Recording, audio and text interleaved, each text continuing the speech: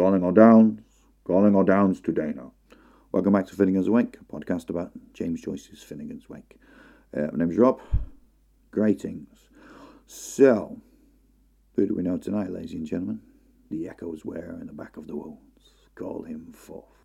Which you should do, really, shouldn't you? Because if you take the letters, I talk about the patriarch of Finnegan's Wake, H.G., his letters, here comes everybody, and how Hoathcastle and environs, that the words that end the opening sentence, the final stamp of male authority as things come full circle again. But in the sense that you can rethink a lot of stuff, you has to, in the sense you read it backwards within Finnegan's Wake, or you in a kind of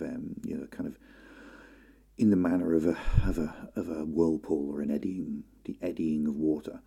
The basic letters H-E read backwards, or E-C-H, which are only missing an O to become echo. The echo is where in the back of the walls. Call him forth. So he is H-E forwards, but echo backwards.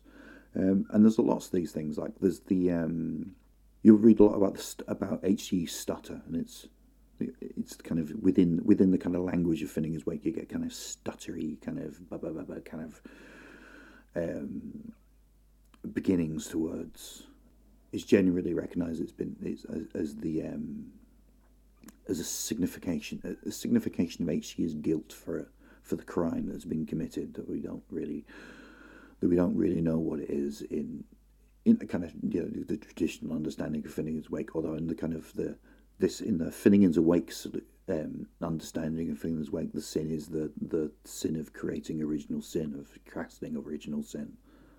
It's a thing that because people talk about there's a kind of Phoenix Park in Dublin that's used as a stand-in for the Garden of Eden. Well, the Garden of Eden is the whole story of the Garden of Eden.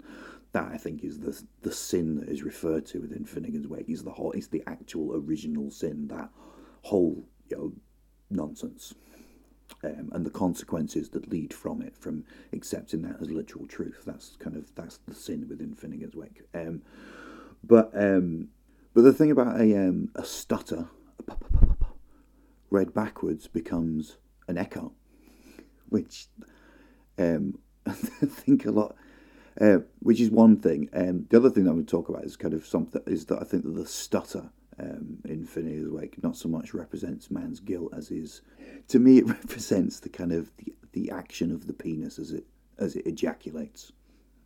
That's the stutter in Finnegan's Wake, and indeed I think that the fall is just basic. That is the rise and fall within Finnegan's Wake. Is erection is man coming back to a priapic state, at which point he will begin afresh against woman. And there's kind of things within that. I'll do that in a I'll need to go and kind of dig out all the various bits from the book to demonstrate that. But I'll probably do an episode on that, because that's kind of the kind of, is it an echo? Is it a stutter? Is it? I would, if anyone, the people who know anything about this, I would welcome you to consider the phrase. There was a wall, of course, in erection. Was it? Dim, he stuttered from the latter, which could be ladder or it could be latter, and latter would be erection. He stuttered from his erection, and then erections become walls, and you get the whole zin, which that's troubling territory. Not troubling territory, but that's dangerous territory to get into, because then you start getting into Finnegan's Wake's interests in Islam, shall we say, which you might look at some point. There are people who've written about this. In the name of Anna, the Omezil, the ever living, the bringer of pluralities. But anyway, I've already rambled off for 5 minutes from one quote from Finnegan's Wake. But I thought, but Anna Livia Plurabelle as well, particularly, is a very interesting name, because it's highly is both female characters in Finnegan's Wake are highly in the names and their personalities are highly influenced by Joyce's own daughter, Lucia Joyce, Lucia Anna Joyce. Born 26th of July 1907, died 12th of November 1982 in Northampton, which is doubly sad for me because I'd lived in Northampton only 6 years later for like about 9 or 10 months, but I keep meaning to return and go back on, a birthday and put some flowers on a grave. And maybe speaking about it, we might organise something, a trip down to Northampton this year. It's a few months off yet, and I've got many other things I've got to sort out before then. But yeah, we'll see how we get on. But yeah, she was Lucia Anna Joyce. But actually, when she was born, there was a mistake on her birth certificate, and she was actually put down as Anna Lucia Joyce.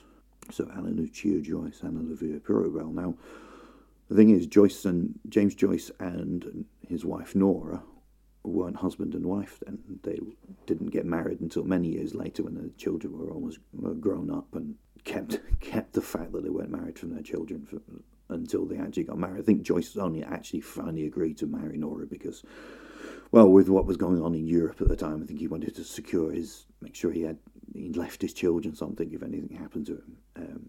So the tradition would have been, if there was any kind of tradition involved in this, and the tradition still is today, I think, that male children, that boys take their father's names and girls take their mother's names. So she should actually have been Lucia Anna Barnacle, which then becomes, on her birth certificate, would have been Anna Lucia Barnacle. So Anna Lucia Barnacle, Anna Olivia Pluribel. We see where the kind of, if not actually, if not the word, the kind of actual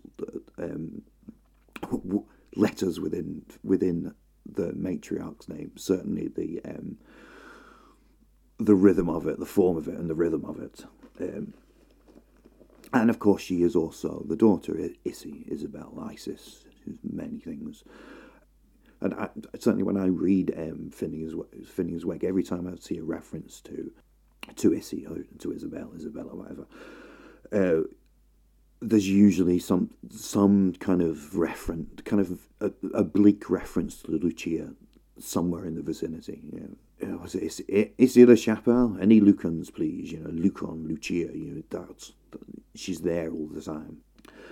And also, there's within the kind of dream landscape, the dream iconography of Phineas Wake, there's the mother and daughter, as the mother is represented by the river Liffey.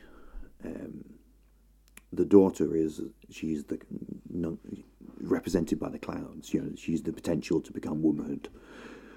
She is Isabel, as her mother is Pluribel. Yeah, Isabel and Pluribel. And obviously, in the name, in the kind of the name Pluribel, there's kind of the obvious kind of concordance to kind of the everyman, the Pluribel, the everyman. She is the every woman. She's referred to as the prank queen in various points during Phineas Wake, which is a reference back to the kind of the mock king rituals. Where kind of century, we go back millennia. Kings were kind of the religious chief of a village, and their job was to ensure that the rains came and there was good harvest, and so you had to be strong and virile. And as soon as you seemed to be weak, and grew wrinkles or went grey, that people would probably cut them down and execute them and elect a new king. And it was a purely kind of symbolic ritual. But then, as the role of a king became more of the role of a politician, various stand-ins were brought in at times of special occasion, the harvest and the planting seasons. It would be the harvest, it would be the harvest, I suppose it would, because you're cutting down heads of corn, of course. So, stand-ins would be brought in. The most disturbing one was their own children. Children would be raised essentially to be executed. As James George Fraser says in the Golden Bough. That's why the Israelites had to invent an entire story about Abraham going up to execute his son, and then an angel coming down last minute and going, "Whoa, wait!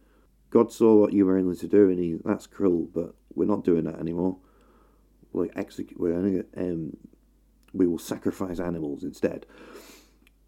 Yeah, because at the time there was probably, when that was being written, there's probably a few million people of Jewish descent living in that part of the world, and you can't go around having people telling that such a large population that kind of new story of we're not doing that anymore. So you have to make it in the so you have to use people and tropes and characters they understand, and so the kind of the religious leaders of the day used Abraham in the same way that the Department of Health in Great Britain used Superman to promote to warn against the dangers of cigarettes in British schools throughout the 1970s and 80s, and probably even 90s.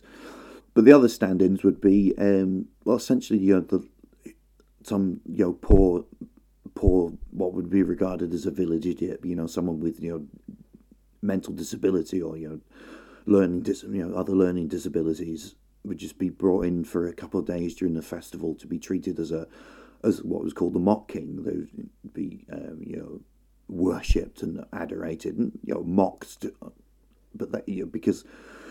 I put this sensitively. Probably the conditions so severe that weren't really aware of what was going on. It'd be some poor kid with Down syndrome, but he's been dragged in and put a crown on his head and showered with flowers, and then at the end of the festival they'd execute him.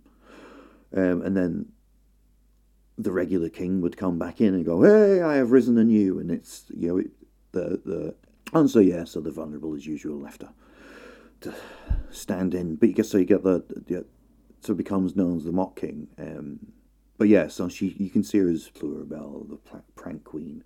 But also, if you took Pleura to be the French for to reign, she is the woman who was reign, and her daughter is Isabel. She is the potential for rain. She is the falling, and so the kind of cycle, the incomplete sentences were within Finnegan's Wake is that kind of represent a cycle of the water being sucked up through condensation into the clouds by the heat of the sun, and then drifts over the mountains and falls as rain. And the rivulets become streams, become the river, and flow back out into the River Liffey, and the whole thing starts again. We've talked about Vico, the Viconian cycles, the idea of the age of theocracy, the age of monarchy, and the age of democracy, followed by the recurso, the point at which of chaos, the point at which it all resets itself. Now, one of the things that you see in Finnegan's Wake is that the kind of whole schools of thought on the kind of the way that Finnegan's Wake uses those cycles. So it has 4 parts. So each one of those parts represents a part of this process. So part 1 is the part of theocracy, and then book 2 is the book of monarchy, and then democracy, and then the recurso at the end. There's a final chapter. But then each chapter within each part goes through a stage. So you get there are 8 chapters in part 4. So in part 1, there are 8 chapters, and so it goes through the entire circle twice. So you go first chapters. So it goes theocracy, monarchy, democracy, recurso. Theocracy, monarchy, democracy, recurso, and then book 2 and 3 are both 4 books, so they go through it once, and then the book 4 is only 1 chapter, so it's said to go through it again. So that should be. I'm going to look into this because I want to say that like I disbelieve it, but you would think in a mathematical sense, we'll get to this, but the kind of 4th part seems to be saying going through the process 3 times simultaneously. So if it's going through the same process 3 times simultaneously, then it should be 3 times as pronounced just through constructive interference. Again, treating this mathematically, but I'll do a bit of research into that at some point. But it's just it's interesting. So each part is a stage. Each chapter within a part represents a stage, and then each chapter all 17 chapters within Finnegan's Wake are also said to go through the entire Viconian cycle within their chapter. So you get the final part 4 should be going through it 3 times, okay? But then also the entire thing is said to go through a cycle. Now, I kind of lean towards. I like it because if you go right, so it goes through.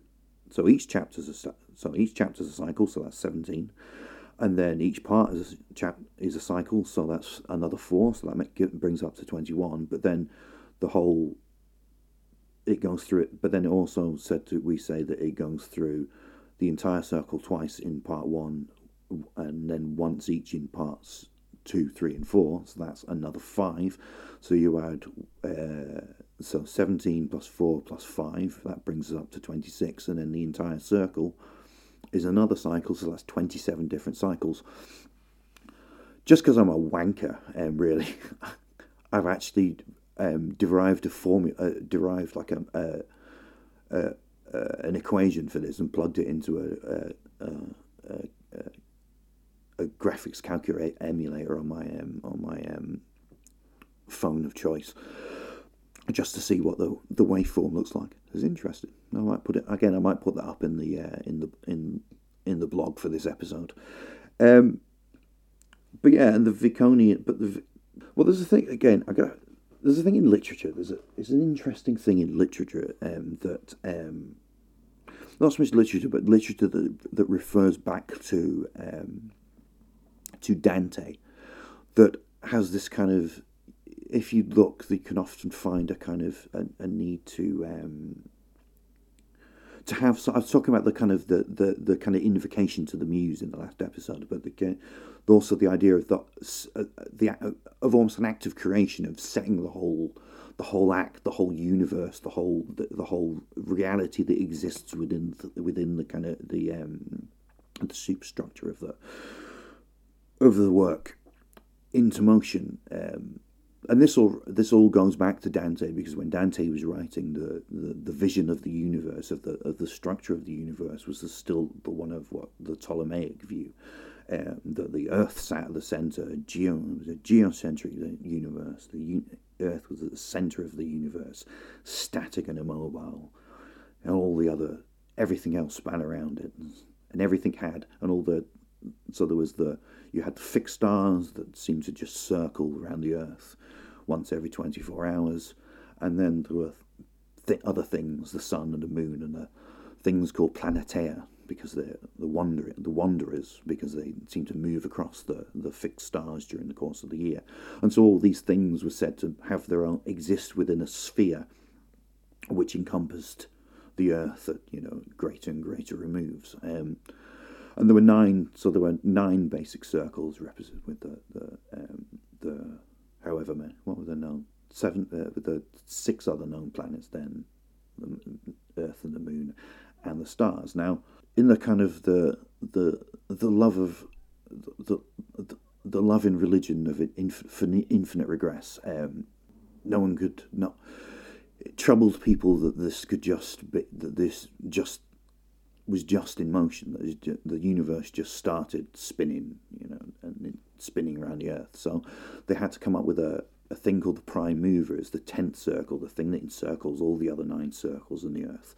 And it's the circle that sets all the other circles in motion. Now, of course, it's infinite regress, because then you ask, well, what set that in motion? In the same way that you can ask, well, God created the universe. Well, who created God? Well, no one. All right, so why can't no one have created the universe? I'm not saying it's right, but it's just infinite regress. We've just gone one. It's the way that humans work. I think a lot of the times we regress until we find something that's comfortable to us, and until we find some excuse, some reason why it's not our fault. It's because of someone else, or it's not our responsibility, and then we're comfortable with it, and then So the prime mover kind of represents that, and kind of as an aside to an aside almost. One of the best arguments I've ever heard for that Shakespeare must have written the works of Shakespeare is from Isaac Asimov. He points out that if you that there are passages, and again I'll put them on the blog, in both Midsummer Night's Dream and Merchant of Venice, in which the writer of these plays seems to think that each star has its own sphere, rather than there just being one sphere for all the fixed stars. He seems to think that they all have their own different sphere, and Asimov's argument was that if anyone else that's been suggested for having written the works of Shakespeare, whether it be Marlowe or Ben Jonson or the Earl of Essex, No, it's the Edward de Vere. Sorry,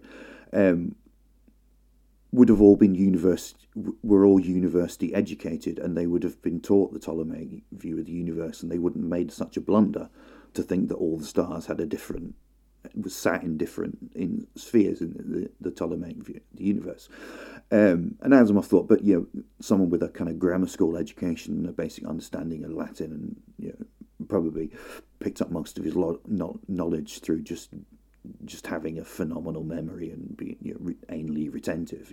The way that James Joyce was as well, just remembered everything really. I mean, when he was struggling with his poor eyesight, then he had to rely on his memory more than anything else really.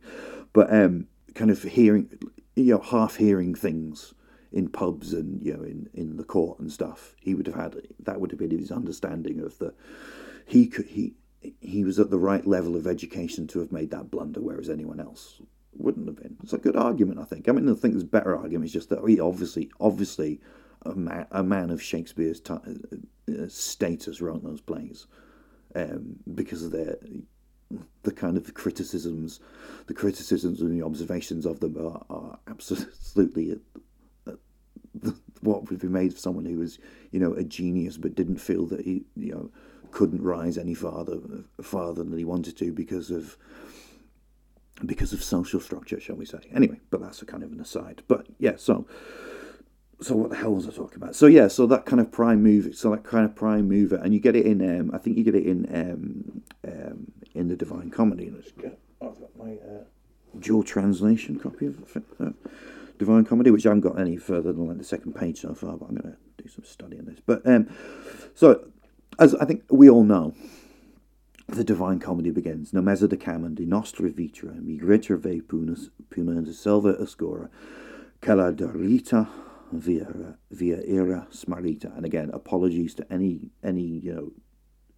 speakers for my appalling accent, but it's that. So Nomesa decamen de nostra vitra, midway along the road of our lives, migretro ve, I found myself. And this is translating as I found myself, but it's that ritrove, trove, which means kind of, it's translated as found, and I think most you can find it but you find it in kind of a lot of Latin languages, that kind of ri, the ri, and it means what we'd say, the kind of equivalent to kind of in re, return, reproach, readjust, that kind of thing. But it's from my understanding, the kind of it has more of a sense in kind of Latin languages, particularly kind of Italian and French, of being not just, if you said return, would be going back again, we're going back, but kind of in Latin language, it has a more sense of familiarity of the thing having already been done. We're going back on the thing that's already been done. So it's not just that we're going back in return to return. Return would have a sense of going back exactly the way the familiar the road back. So in it's starting with this kind of mi retrove. It has a sense I refound. I once again found. It's a kind of it's that circular motion. It's setting the whole serving to set the whole thing in motion. But then in the next canticle, I can never, without thinking about these things, there's cantos and canticles and all kinds of and cantinas, no, that's Star Wars. Anyway, the next verse goes. Ai quanto idea qual era e considera esta selvagia e aspora e forte, celna pensier renova lapora. So it's me. How hard it is to say what happened there. What was this forest, savage, rough and stern, which in the very thought renews the fear, and it renews the fear, renova. And then you get to a couple of things down, line 10, you get Ionon son ben rider, comi vintre, and rider means repeat. So within the first 10 lines of the Divine Comedy in the original Italian, you find these ritrove, renova, ridere, refined, renew, repeat, essentially. Refined, renew, redo. Refined, renew, redo. And it's like sets the whole poem in motion, and the circular motion of everything that goes on within the Divine Comedy. And I've not, I've read it several times in translation. I'm not quite familiar with the kind of landscape of it. I've not read the Italian. From what I understand from people who study, from listening to people who study the kind of the Divine Comedy, kind of the language changes, the kind of the imagery and the metaphors and the choice of words change throughout the poetry. And I need to go and read it. It's interesting to me because there's a great story of Joyce that even though he had a degree in modern languages, when he first went to Italy and spent some time in Rome, and I think Trieste was still part of Italy then when he first lived in Trieste. Everyone found the Italian that he spoke very, very strange because all his Italian, despite having this modern languages degree, all his Italian was learned from reading the Divine Comedy, and so it'd be like, it'd be equivalent. Imagine if an Italian person learned all their English just by studying Shakespeare, and then went into a shop and spoke in a Shakespearean patois, as it were. Good morrow, good man. I am need to quaff some ale. That kind of thing. It'd be ridiculous. So just imagine James Joyce roaming around, and people are like, the fuck are you talking about? Yeah, and so as Dante kind of uses this as his kind of prime mover to say his other writers have aped that, have copied that. I think the one that I like, the one that's interesting to me is Moby Dick. Call me Ishmael. Just everything that's embedded in that, just in those 3 words. I think it's River Run, best opening word. Call me Ishmael, best opening word. 3 words, because it's because so much goes on in that. Because it's called Call Me Ishmael. It's not hi, my name's Ishmael. This is Ishmael. Yo, Ishmael, listen up. I got a story to tell. He's Call Me Ishmael, and I kind of like that as well because it's kind of almost vocular. Yeah, it's because Moby Dick's it's kind of its genesis. One of the genesises of it, one of the inspirations for it is Samuel Taylor Coleridge's poem "The Rime of the Ancient Mariner," which starts with an old mariner stopping someone at a wedding and telling him his story. But it's Call Me Ishmael. He's like introducing himself, but it's not Ishmael. It's one name's as good as another. And why Ishmael?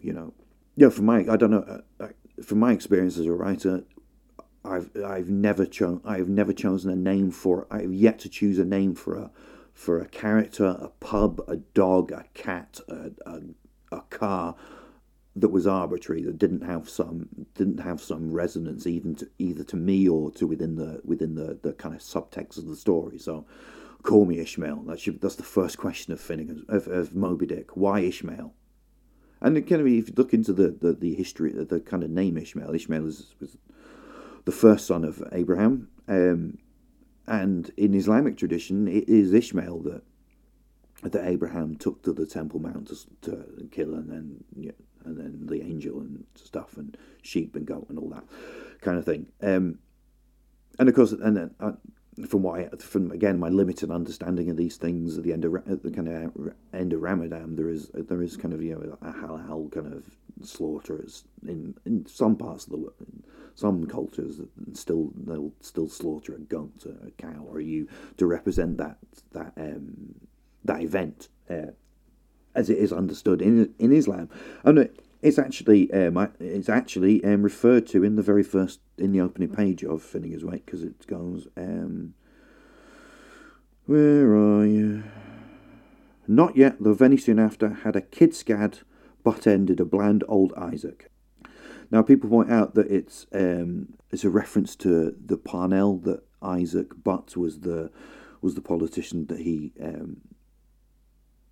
that lost his seat when Parnell became a politician in the Irish Parliament.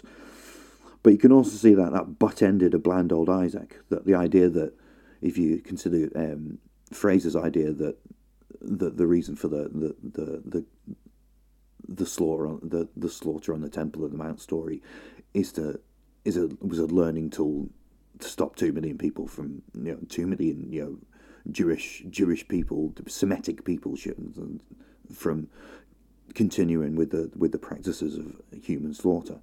Then a bland old Isaac is referring to something that's quite because it was commonplace at that time. A butt-ended, nor a kid-scanned butt-ended and bland old Isaac. Now, as I said, the various farmyard animals are, ewes and goats and things. So, but kid-scanned, kid referring to a young goat. So, executing a kid executing the child of a goat rather than the child of the king or other people's children. That's all reflected in that kind of thing there. And then there's other associations within that, but I think that's interesting. And also kind of in the second paragraph of the opening page of Finnegan's Wake is a journey backwards in time through human history. That's one of the stopping points. It's kind of not when that kind of not yet. Don't go back far. We haven't gone back far enough yet. Back before we stopped human sacrifice. Right back to the fall of man, to the Garden of Eden. Let's talk about that again. That's within the kind of within the kind of structure of the second and third paragraphs. But yeah, but anyway, to go back on track to return to the digression from the digression of the digression. I think it's Ishmael because it's as in the biography of Dante is quite thin, but from what he tells us, this kind of journey into redemption is because he's lost the true way. He's slipped into debauchery and he's not on a Christian path, and so there's the journey down into hell and then up through purgatory and finally up through the heavenly spheres and towards the Empyrean where the heavenly elect and the Trinity reside. All that is it. He has to go through in order to go through this purification process, and as it's retrove, renova, redeer, he will return. It's a journey that he has to go through time and time again. It's almost like the confessional. It's very much a reflection of Catholicism the days before even before a poem that was written before even Martin Luther nailed his treatise to the door of Wittgenstein, wherever it was. Some of my knowledge has gaps. So Dante's is a journey back onto the true path. Now you can see in Moby Dick is Ishmael because, it brings out a couple of interesting things. It means that essentially Captain Ahab is in one sense Abraham taking his son to slaughter on the high seas in the pursuit of the white whale, and at the end of the journey, the only person that is saved is Ishmael. And who rescues him? A ship called the Rachel, one of the wives of Jacob, and daughter and wife of and mother of Joseph, he of the Technicolor Dreamcoat. So the pilgrim Ishmael who has wandered from the right path and started calling himself by his Islamic name is finally rescued by a ship named after the mother of one of the descendants of Isaac. So he's returned to the right path within Moby Dick. But yeah, so I think Call Me Ishmael has sets Moby Dick in motion. And again, I'm sorry to return to it, and I've talked for nigh on an hour without mentioning really mentioning River Run, and I'm sorry it's in the title again, but I've just come up with these different subtitles punning on River Run, and I'm going to use them even if I barely talk about the word. But I've called this episode River Runco because if you take the opening sentence, you can see that.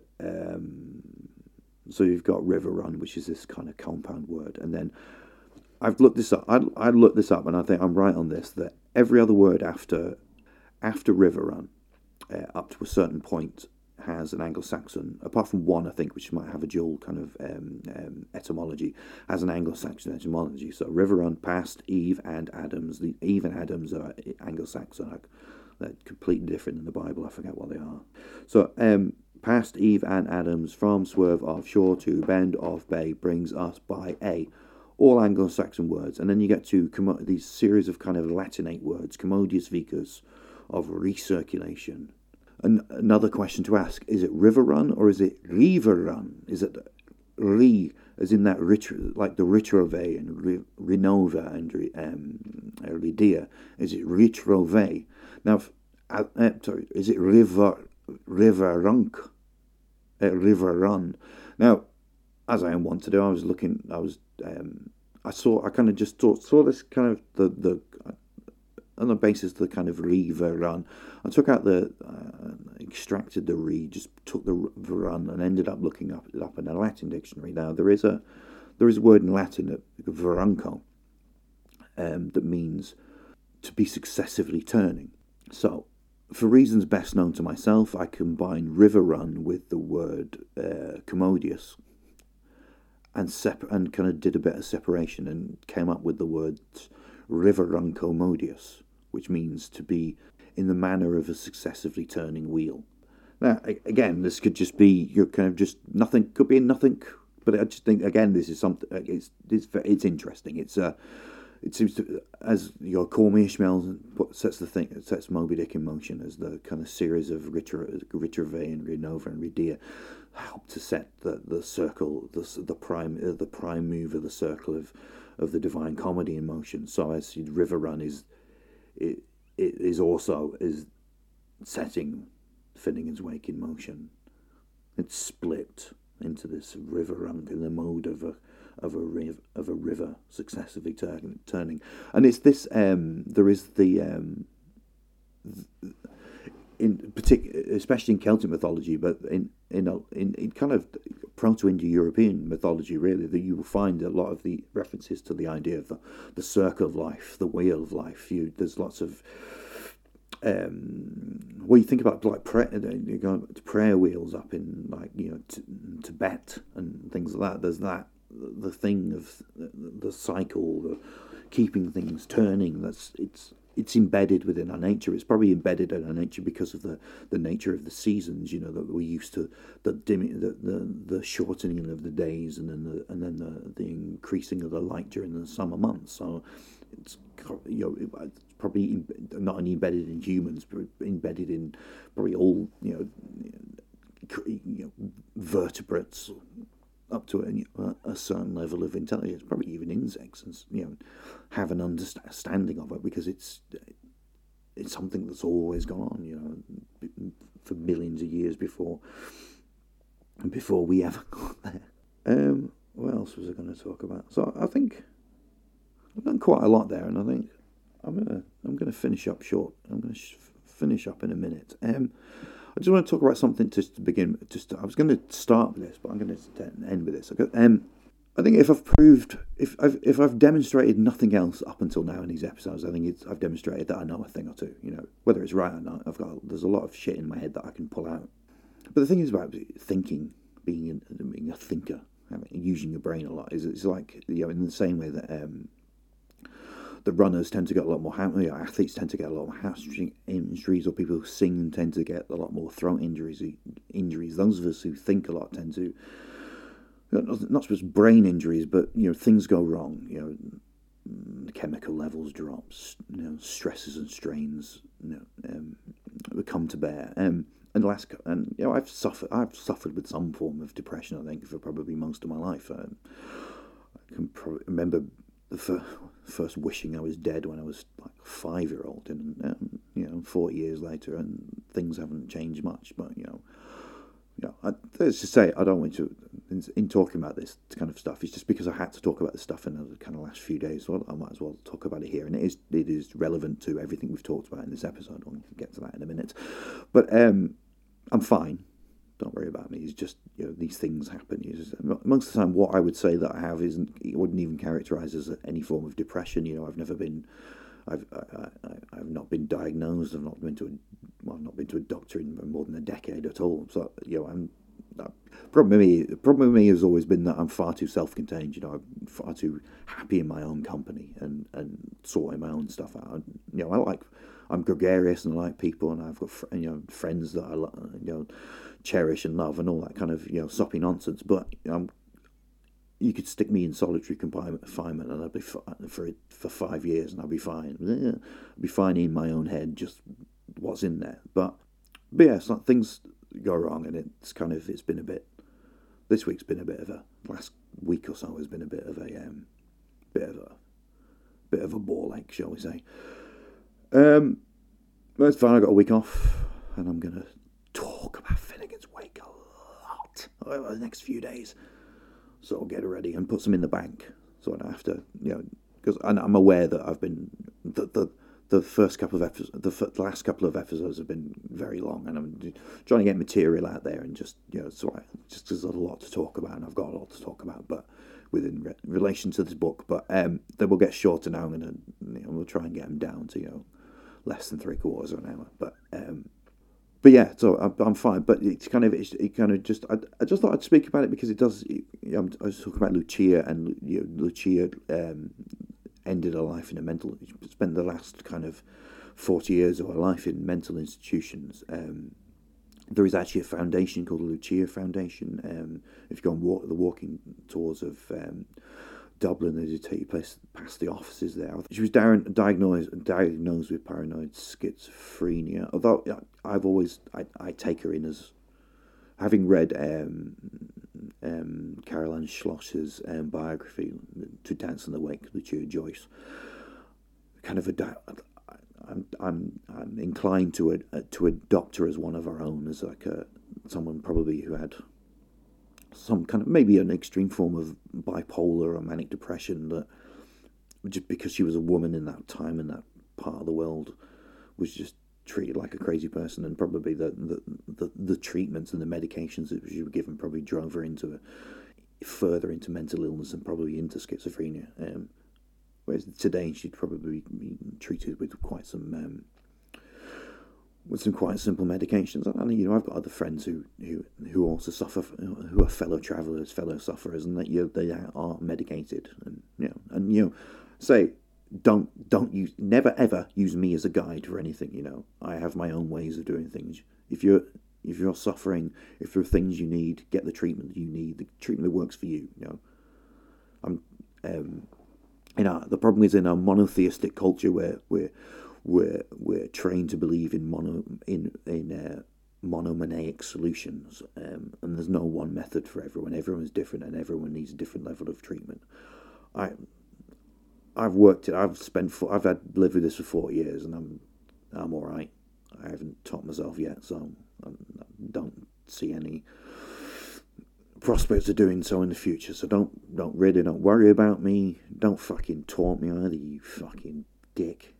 But yeah, so but kind of Lucia's the whole language of Finnegan's Wake to a greater or larger degree is based on a kind of not a secret language, but a kind of idiosyncratic language that Lucia took to speaking, would speak in, and that I think only Joyce really understood. And so Finnegan's Wake, the language of it, and again, if you read To Dance in the Wake, there's plenty of examples of the kind of the references, the kind of the language that's used that's based on the language that they spoke. But Lucia is. She's embedded within Finnegan's Wake, because Nora is the muse and the influence, and she is the everything of Ulysses. Lucia is the everything of Finnegan's Wake, and yes, and there's I think it's reflected again in Pluribel, because as Pluribel can be the every woman, and also Plura can mean to rain, plurally to rain. Plura is ultimately to cry, and so she's the woman of tears, like the mother of sorrows, as Mary is known in Christian mythology.